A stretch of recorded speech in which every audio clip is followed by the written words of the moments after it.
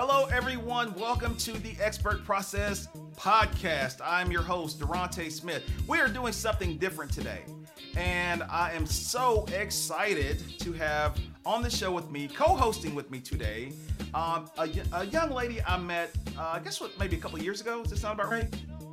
I think so. Yeah, that sounds right. Yeah, on LinkedIn of all places, you guys know me as the LinkedIn demon. I love LinkedIn. That's my preferred platform. Me too. That's why we bonded. Exactly. So everyone, welcome to the show. Marlene Sharp. Marlene, let me tell you guys this just so you understand who we are talking to.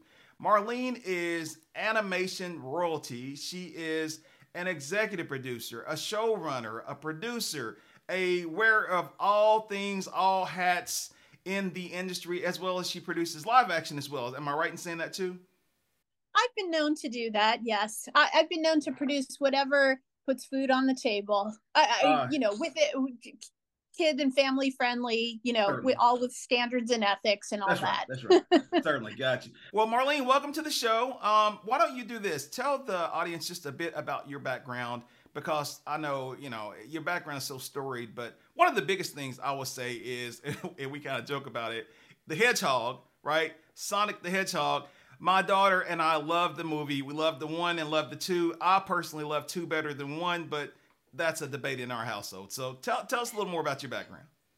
Yeah, so you mentioned Sonic the Hedgehog. I do have a history with the Hedgehog, and I worked at Sega for 2.5 years. And wow, what a 2.5 years that was! It was 2015 to 2017, and it sounds like, well, it's to me, it seems like I'll be bonded with Sonic forever. People never get tired of hearing about that intense 2.5 years of my Right. life.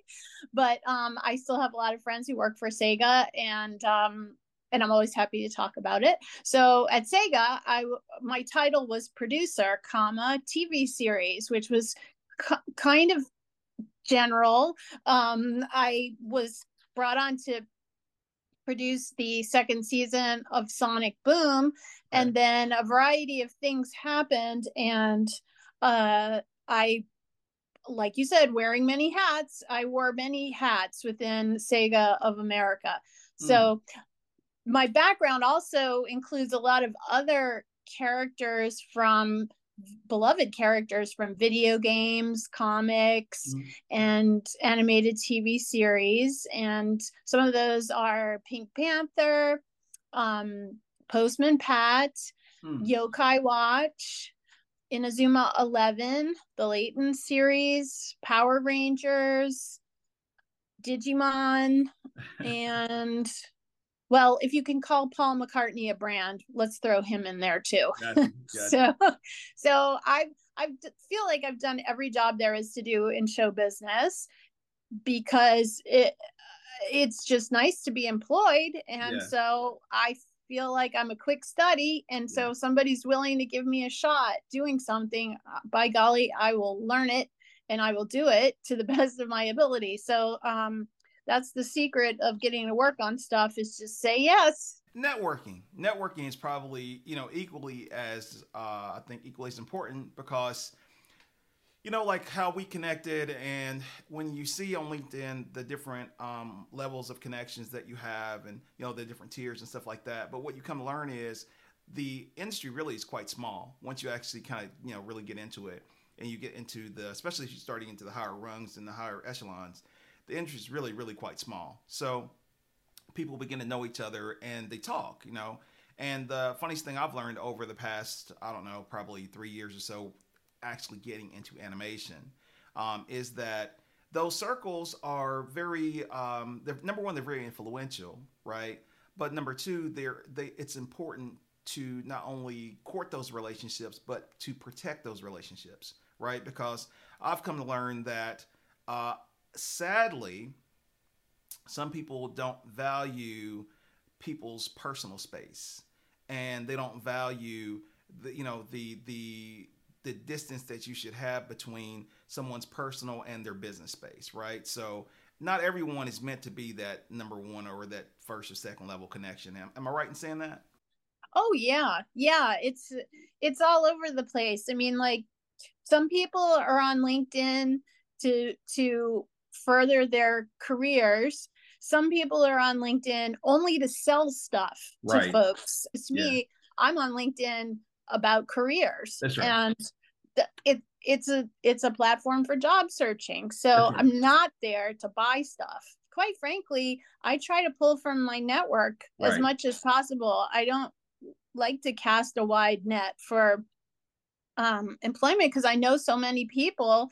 If I can recommend a trusted friend for a position, somebody who's done right by me, then I'll do it. So So true. so yeah, respecting boundaries, very important. One of the other things I would say is first and foremost, let me say this. I really appreciate your time. I really appreciate you coming on because, again, we connected, folks, we connected over LinkedIn. That's the reason why we were talking about LinkedIn. And I think that's probably the beauty in the platform. But above and beyond all that, right? I'm at a point where I'm like, you know what? How do we leverage our relationships to do something bigger and to help expose and share what we know? And that's really what this episode is about. So, okay, folks, Marlene and I are going to do our take on the Oscars. That's what this whole thing is about. Is we are doing our take on the Oscars. We're going to do it though from a very unique and interesting place, from an interesting perspective. We are going to be the 2.0 version of Siskel and Ebert, right? I think we said, and we are the ebony and ivory version. I think we said that too, right? You said it, Durante. You coined that. So kudos. So yeah, what we're gonna do, folks, we are going to talk about it's gonna be light and funny, but then the flip side to it is there's some heavy stuff that kind of needs to be addressed too, and we both had looked at some articles and stuff like that, especially as it pertains to animators and their feelings toward things that you guys actually may or may not know about. It depends on who's watching this, right? Because the audience is so varied, but yeah, I think well, first thing I'd like to say starting out is if you guys are watching this, just understand, I would say we are like Donald Trump.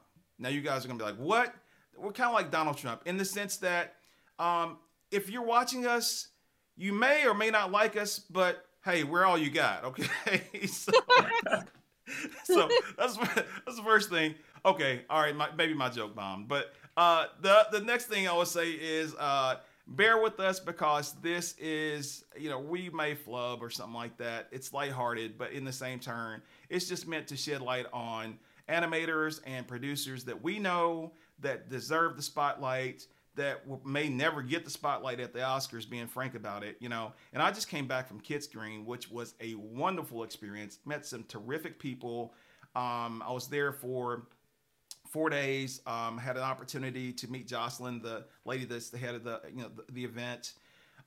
Met with several executives there with regard to my own pitch, and as well as I was there with my show, so I was able to do several interviews. I think 10 or 12 interviews, so which will all be coming out over the next few weeks. So you guys stay tuned for that. The interviews will be coming out within actually starting next week, and they'll just continue to come out over the next few weeks.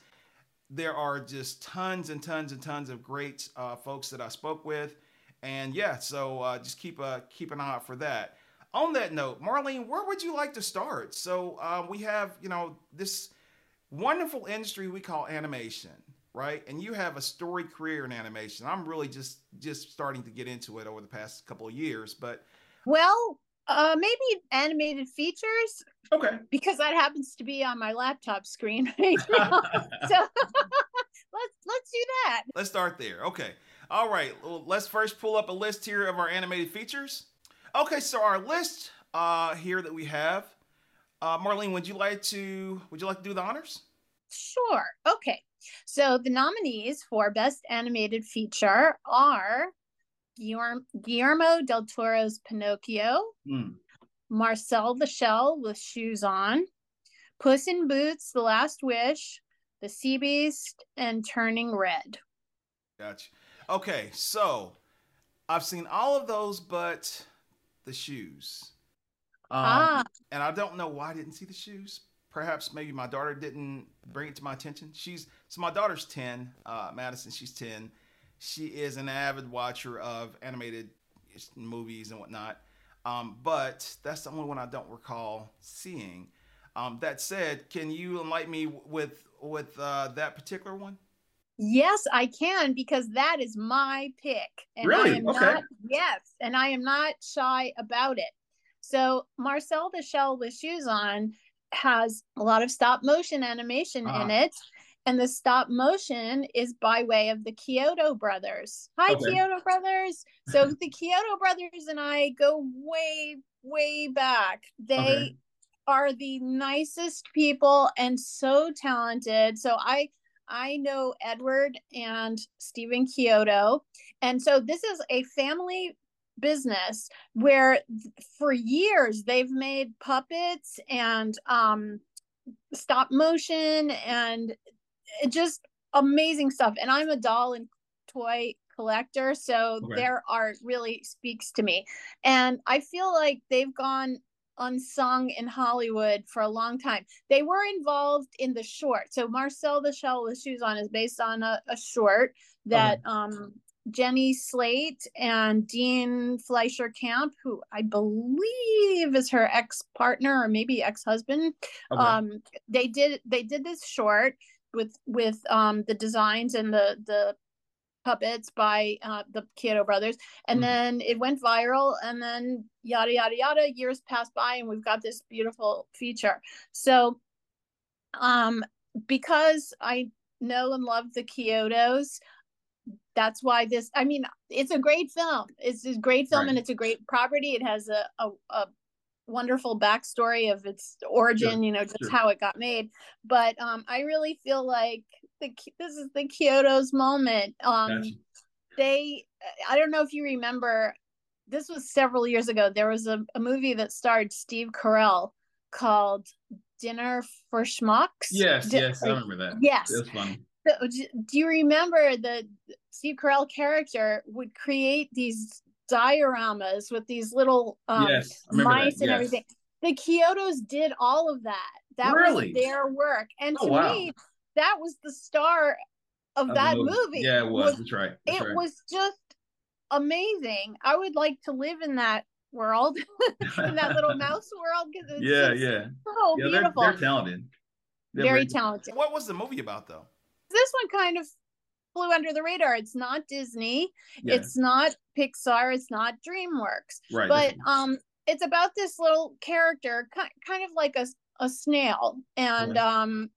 and his he has shoes, and he is a very sentient character, even though he's kind of like he's an animal, but he has the qualities of a person, and he's very Okay. small, and he has an adventure. It's a hero's journey, and Marcel is the hero. Okay. And let's leave it at that, so that it Okay. encourages people to patronize the movie, and maybe become curious about it and dig a little bit deeper. But anyway, Very cool. that's my pick. Very. Okay, so that was great. Yeah, and it sounds like a really, really cute film. I'll have to check it out. So, of what I know of the ones that I've seen, I've seen all of them. Um, that for me is complicated. Turning Red was one of the options, correct? Okay, Turning Red is interesting because I have a 10-year-old daughter, and now she's starting to hit that pre-puberty phase, right? And that opened up a conversation and and the dialogue that me as a single parent I really wasn't quite ready to have, you know. Oh, So, yeah. Oh, that's right. So Oh, I didn't know exactly. I didn't know what the movie was about. so yeah, the little red panda she isn't what you think. She's actually a metaphor for something else going on with the girl's body. And as you say, I don't want to ruin the movie for folks. It's been out for a while, but it's a really, really well done film, and it's clever, and it really opens up dialogue that you may or may not be prepared to have, but it's worth it. That conversation needed to be had, right? mm-hmm. So I really like that. I love Puss in Boots because I'm a Puss in Boots fan. I just love Puss in Boots. I think it was really well done, especially in the the fight scenes and stuff like that. I thought that was very interesting, and how they changed the animation style and things like that. I thought that was really, really clever. Uh, if I'm being honest now, and Sea Beast, Sea Beast was another, correct?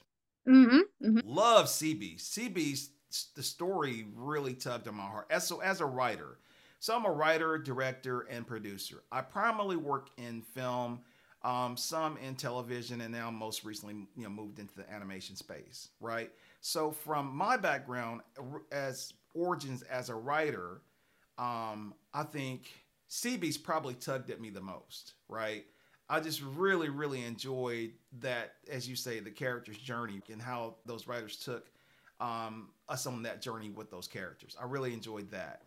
But if I am choosing one that I've seen, not including the one that you mentioned, right?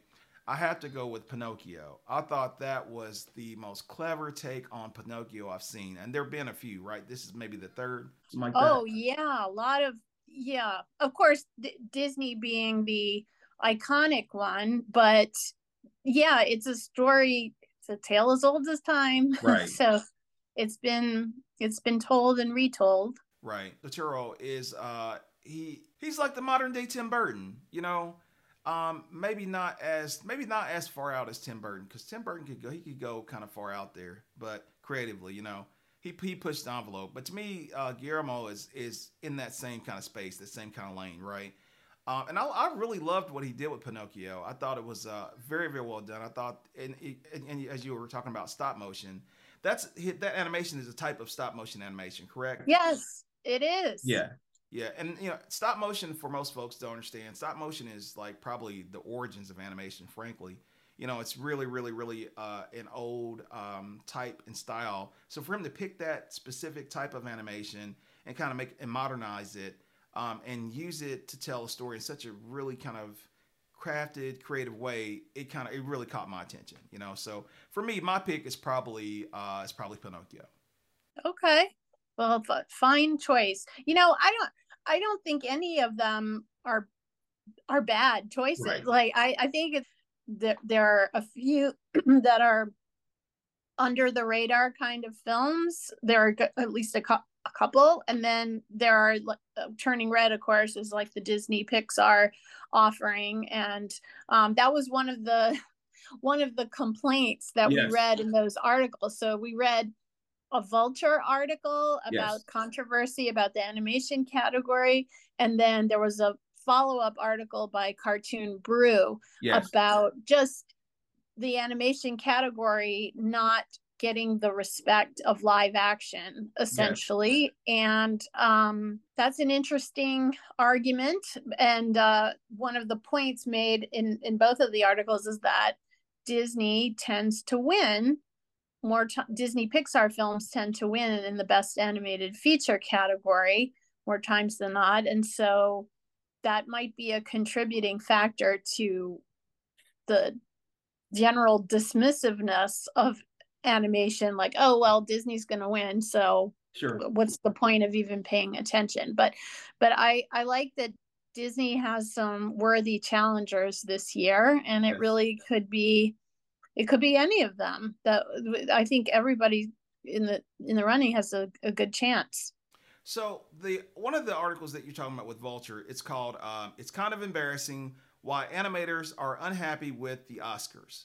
So that particular piece is what you're talking about in respect to Disney and in respect to these animators, and basically to kind of piggyback on what you're saying. In my experience, especially coming off of Kidscreen, where I talk to so many animators, so many people in the animation space, right? And people have to understand animation is bigger than just someone sitting down and drawing, right? It's this huge collective of people that are behind the scenes.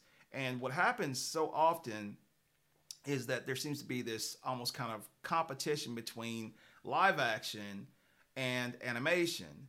And what happens oftentimes is the folks that are doing live action tend to get the rewards. They tend to get the kind of accolades. They tend to get the bigger budgets and stuff like that. Animation tends to be looked at as a kid's kid space or primarily kid space, when the irony is it's not. Animation is much wider than that. And then having coming to to talking with folks like Jay Francis, who's a good friend of mine over at Disney, or talking with some other folks. I could name like 20 different people, but when I talk with these folks, one of the things I come to learn is that the big studios now, they've shifted their model to try to be a much more inclusive and open model when it comes to animation, right? So now, whereas Disney doesn't necessarily have a preteen audience or what you would think of as tween audience anymore, now it has to hit like 4 different categories. The reason why is because they want to get the younger ones, the younger siblings. They want to still hit the preteen market, but then they want to get the older siblings, and they also want to get the parents. And if they can pull in the grandparents, they want to get them too. So they want it to be more family focused versus what we tend to used to think of. So they try to be a bit more, I think, a lot more inclusive in their marketing strategy and then what they're bringing in. But it's just trying to build a bigger tent, right?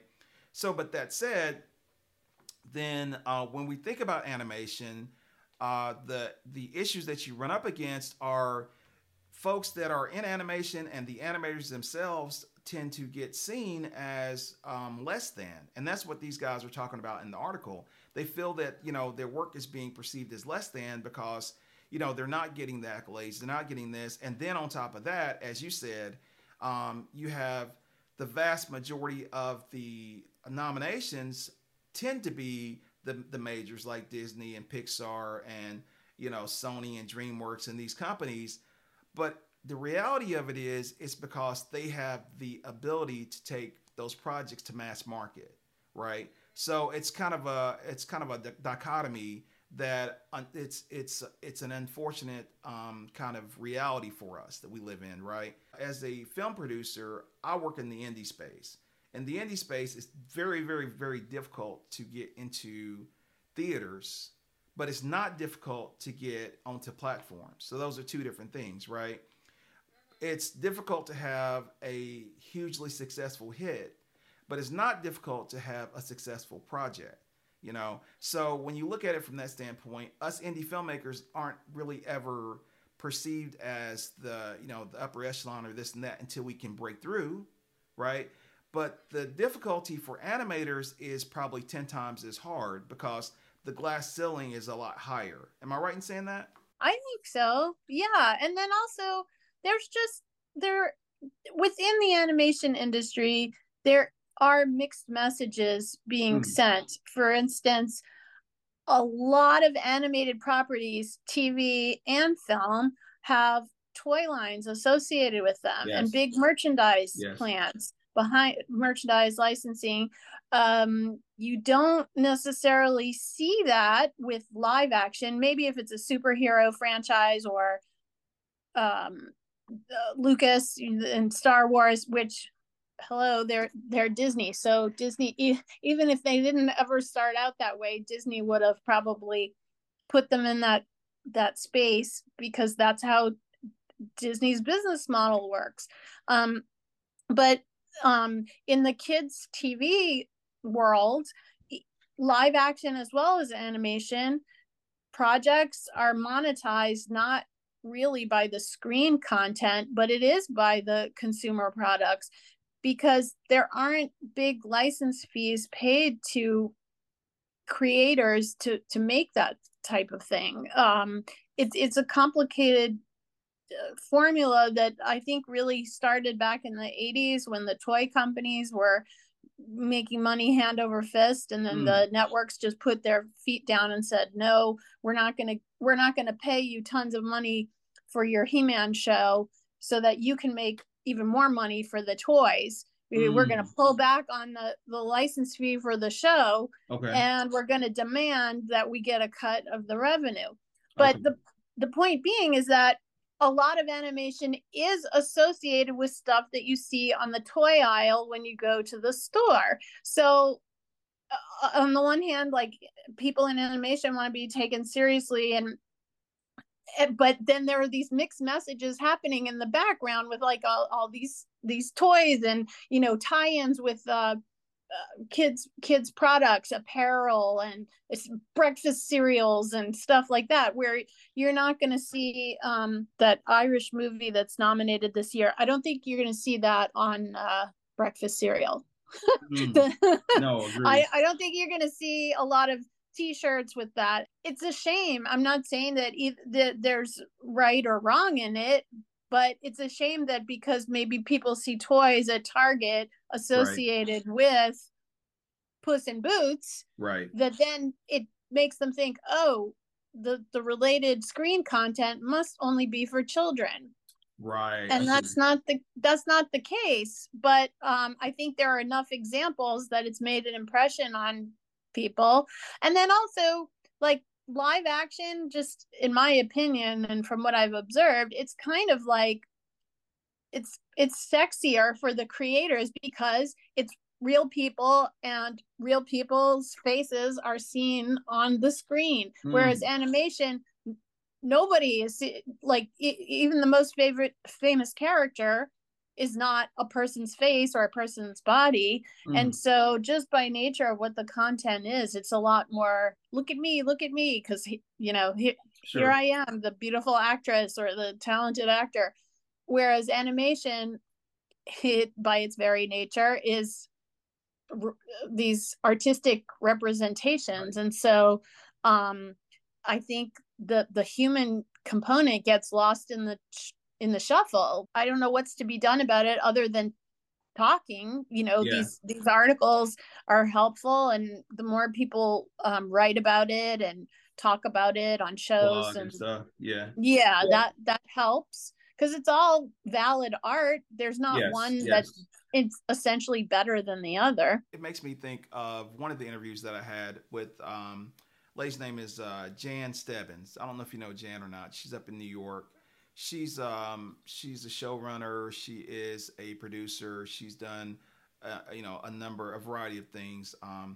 She's best known for Octonauts and for Olivia. And sadly, the creator of Olivia just passed away a couple of days ago. So rest in peace. I heard that. Yeah. Condolences to his family and his friends. But Jan was talking very similarly about the same thing. But one of the points that she made was, and we were talking, and she says the difficulty in folks really understanding animation, right, and really giving animators and the animation community probably its just due, is that it's there's so much ambiguity behind what we do, right? So there's like this curtain, if you will, almost like was the Wizard of Oz, right? So there's like this curtain, and folks don't see, they don't see what we do. They don't see the amount of work and effort that it takes. It's like, you have just a bunch of people sitting in front of a computer all day, and they think that all this stuff just kind of magically appears, but not realizing the amount of work that just goes into animating one specific part of a character in a feature film. You've got people that are dedicated to just moving the arm, or just controlling the facial features, or just the texture of the skin, not even the skin tone. Like, there's all these multi-layers that are, fascinating, and it's multifaceted.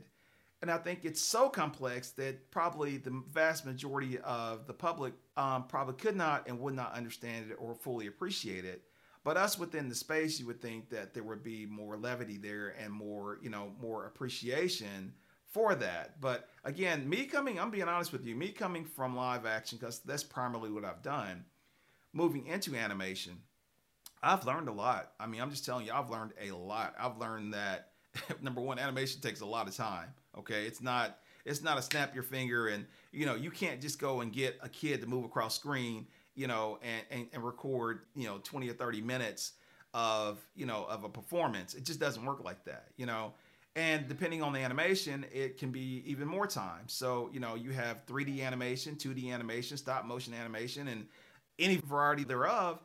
And so it's one of those things of where I think, as you just said, the more exposure I think people get to it, perhaps maybe the more they can appreciate it. But even still, I think the criticisms that are being raised are valid. Oh yeah, and everybody on the planet wants to be validated and valued for their Yes. contribution. Not, and why should animators and people who are in the animation industry in other capacities be any different than that? Sure. But just real quick, revisiting the past history of the big studios winning most of the awards, I don't know that it's anyone necessarily devaluing the contribution of the indies. I think it might just be that those big studios are more likely to have allies who are in the academy. That's people who used to work for Disney, or who used to work for DreamWorks, or who currently do, and therefore they vote for their friends. And why not? I mean, why not?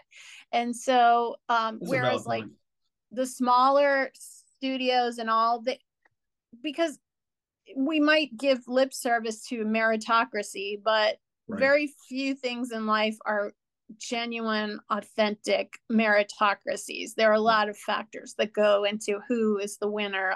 Well, it kind of goes back to what we were saying earlier about relationships, right? Because, I mean, you know, that brings me to another interview that I did. A young lady by the name of Katie Did Langrock. She's here in Georgia. She's a writer. She wrote for Hello Kitty and Robo Gobo is the new Disney show that she's writing on, right? She made a good point. Her point was that, you know, when she first started out, she moved out to LA, didn't know anyone, and basically took this risk, right? But then when she got out there, she started making connections, started making relationships. But basically all these people they were on the same level, on the same rung. But the more she got into it, the more she started working and writing, the more that she saw opportunities within her circle. And she's like, I think she called it all boats rising, right? They started rising together up the ranks, right? And so they would pull each other in and pull each other up and help each other get jobs and stuff like that, right? So what you're talking about makes a lot of sense to me, because if you've been within this organization or this company and, you know, you put your time in and you've made these relationships, right, then it only makes sense that if these films that they all, as you said, they're not bad movies, right? But it unfortunately limits the opportunity for smaller budget films, smaller productions, and films that might otherwise, you know, be really, really, really good, that could compete, that otherwise may not get the opportunity because there's only a certain number of spaces, right? So I think that's kind of what you're hitting at. I think there's probably certainly a lot of truth to that, but there's probably a lot of reality there that we don't necessarily acknowledge as much as we probably see. Am I making sense in saying that? Yeah, most definitely. It all makes sense to me. So many factors go into what you see on the awards shows. There's so much behind the scenes, but that's just a point, though. reality. You just said something that makes a lot of sense to me, which was, it's basically how these shows get nominated in the first place, right? But once you get nominated, here's the kicker. The thing I've learned, there is a campaign. It doesn't matter if it's the Oscars, if it's the Grammys, if it's, you know, the Emmys. There's a full-blown campaign that gets initiated by your PR team that you get involved with, that guess what? You have to get out there and do the circuit. You have to get your name out there. You have to create this buzz, right? You're all on social media and all this other stuff. One of the other articles that we talked about, I'll mention this as well real quick. It's called Animation Filmmakers Speak Out About Oscars Disrespect. And in that one, that's actually what they talk about, is this whole campaign that drives the Oscar buzz that then affects the films that actually get chosen and that win the award, right? So right now, the big buzz is, was it Everywhere, Anything, Everywhere, something. How's it go? Everything, Everywhere, All at Once. Everything, Everywhere, All at Once. That describes me to the fullest, guys. As a single parent, I feel like that's me. I'm at PTA conferences. I'm at doggone football. I'm at the snack stand. I'm mentoring, coaching my daughter. I feel like that's me. They stole that. Hey, I need to be reimbursed. You guys need to pay me. I want to pay because you stole my story. I'm just not in the metaverse. All right. That's awesome. Yeah. But I mean, like that movie has gotten all of this critical acclaim and critical buzz. And the lady's name is was it Michelle Yeoh? Is that her name? Is that how you say that?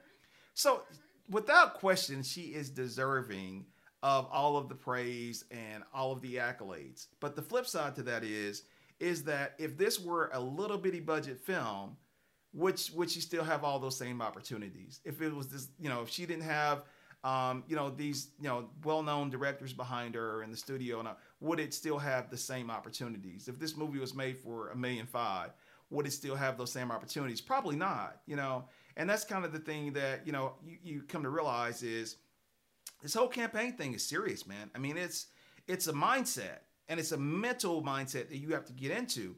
Another person who talked about that is Angela Bassett, right? She's up for an award for was it best supporting actress, I think. Yeah. Yes. With Black Panther yes. 2. That's right. I saw the movie, loved the movie. In my personal opinion, she was the best one in the movie. I would not take anything from her. I would agree 1,000% with that. The point being is that she even made a statement where she said she was on a campaign. Like literally in her interview, she said, I'm on this campaign. And then when she said that, it was a trigger for me because I was like, oh yes, that's right. It's actually just like a political campaign. You have to do these stops. You gotta do the, all the waving and hugging and kissing the babies. It's a similar thing. So, yes. It really is. I don't think I saw Angela Bassett with any babies, but I mean, my point is, I'm sure there was a baby that snuck in there. So there was a baby somewhere.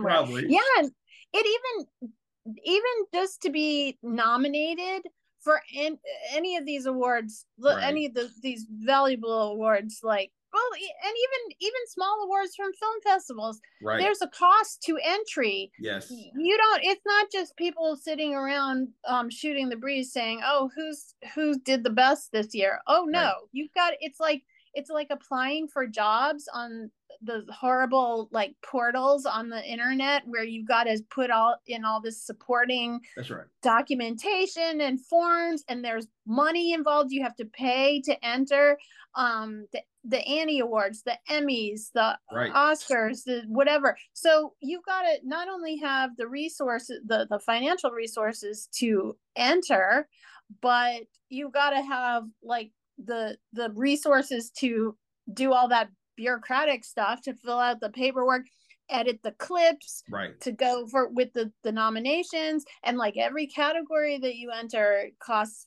more money, and right. And then once you get the nomination, it's like you said, then that's when the big campaigning starts. And there are publicists in LA that specialize in Oscar campaigns. Like that is their bread and butter, is during award season to orchestrate these FYC, for your consideration campaigns, which includes billboards, commercials, wow, special screenings, panels, swag, right, parties, whatever. And there are several publicists that is the main part of their business. Like they might do other little things during the year, but by and large, they're orchestrating these FYC campaigns, and that is a lot of work, and it's not just arbitrary. So I don't think the general public understands what a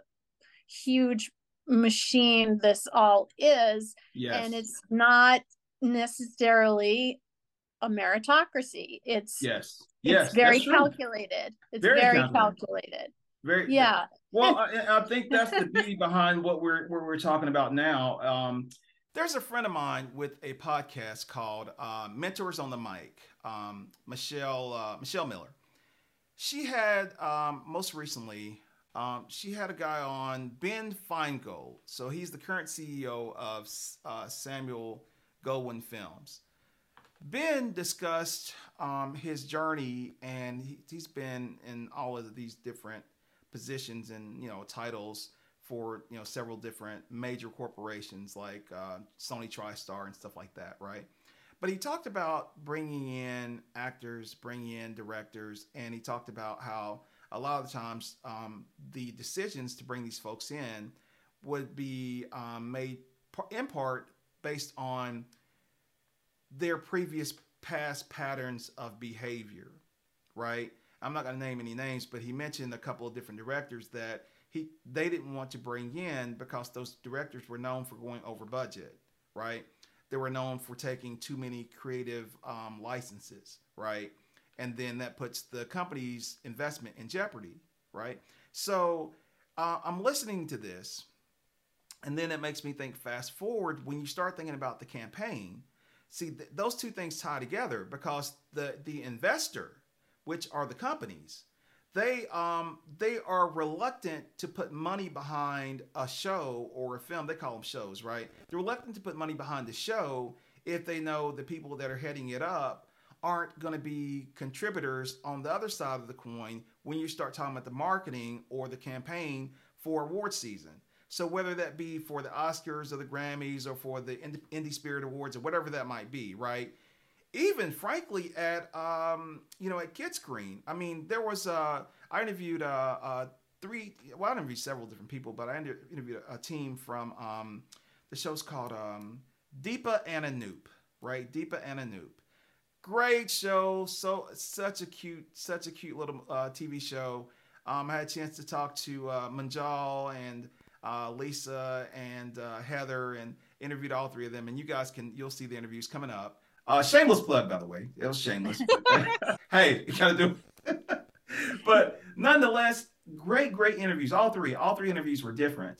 But the thing you learn is the amount of time that it takes to get one freaking project done is amazing.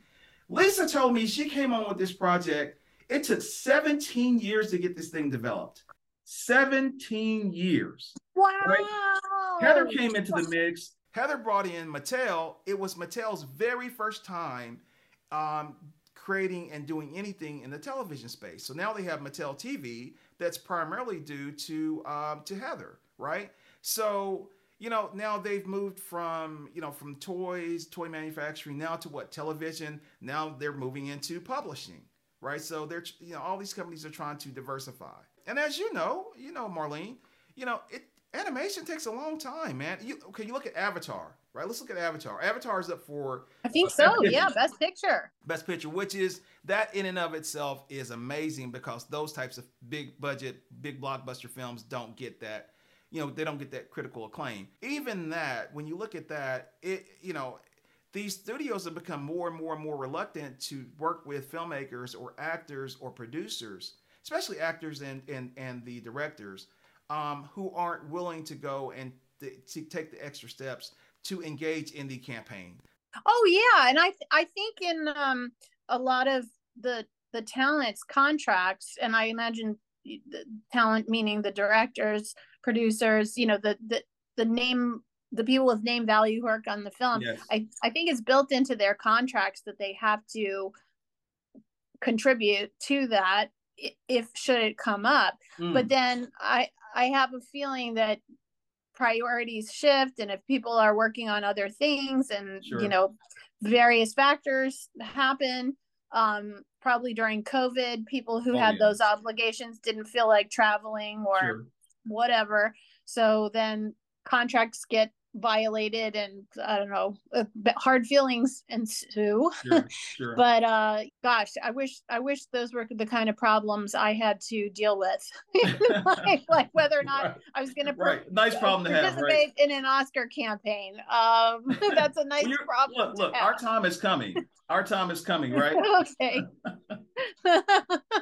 Okay, guys, wait a minute. Before we leave, before we break away, I have to tell you, I have some amazing news, some exciting news here that we're breaking right here on the show on the Expert Process. We're about to break the internet. We're about to shut down LinkedIn. Okay, maybe I'm exaggerating, but nonetheless, I want to share with you guys, I have just pitched the incomparable, the immeasurable, the awesome Marlene Sharp on coming on board to work with me on the fantastical adventures of Sleepy Steve, or All Things Madison, the live show, or the Magnificent Sheroes, which is another animation that we're working on. You guys are going to see all this good stuff, this great stuff coming out. But I have just pitched Marlene. Marlene says, She's thinking about it. So hey, look, guys, we're working on it. Yes, I'm thinking about it. Hooray! Hey, so look, guys, you guys understand how pitches work. It's not immediate, you know. Well, you know, it's in everyone's best interest to do the research, That's right. make sure it's a good fit, because you don't want to get married on the first date, right? No, I no, mean, no, no, exactly. that Right. might be fine for a reality show, but to have a lasting, meaningful relationship, That's you right. need to date a little bit That's first. right. So, Oh, in so that we're officially sphere, dating. You guys hear this? Marlene says she's dating me now. Oh, I feel so special. we're podcast official. Okay, Marlene, thank you so much for your time. Before I let you go, okay, we did not get into the shorts, right? So the animated shorts, the shorts category. Give us your pick for the short. Okay, my pick is The Boy, the Mole, the Fox, and the Horse. Okay. Beautiful short film, and it is not an insignificant thing to say that the company behind this film, Bad Robot, which is Oh J.J. yeah, Abrams' company, that's right.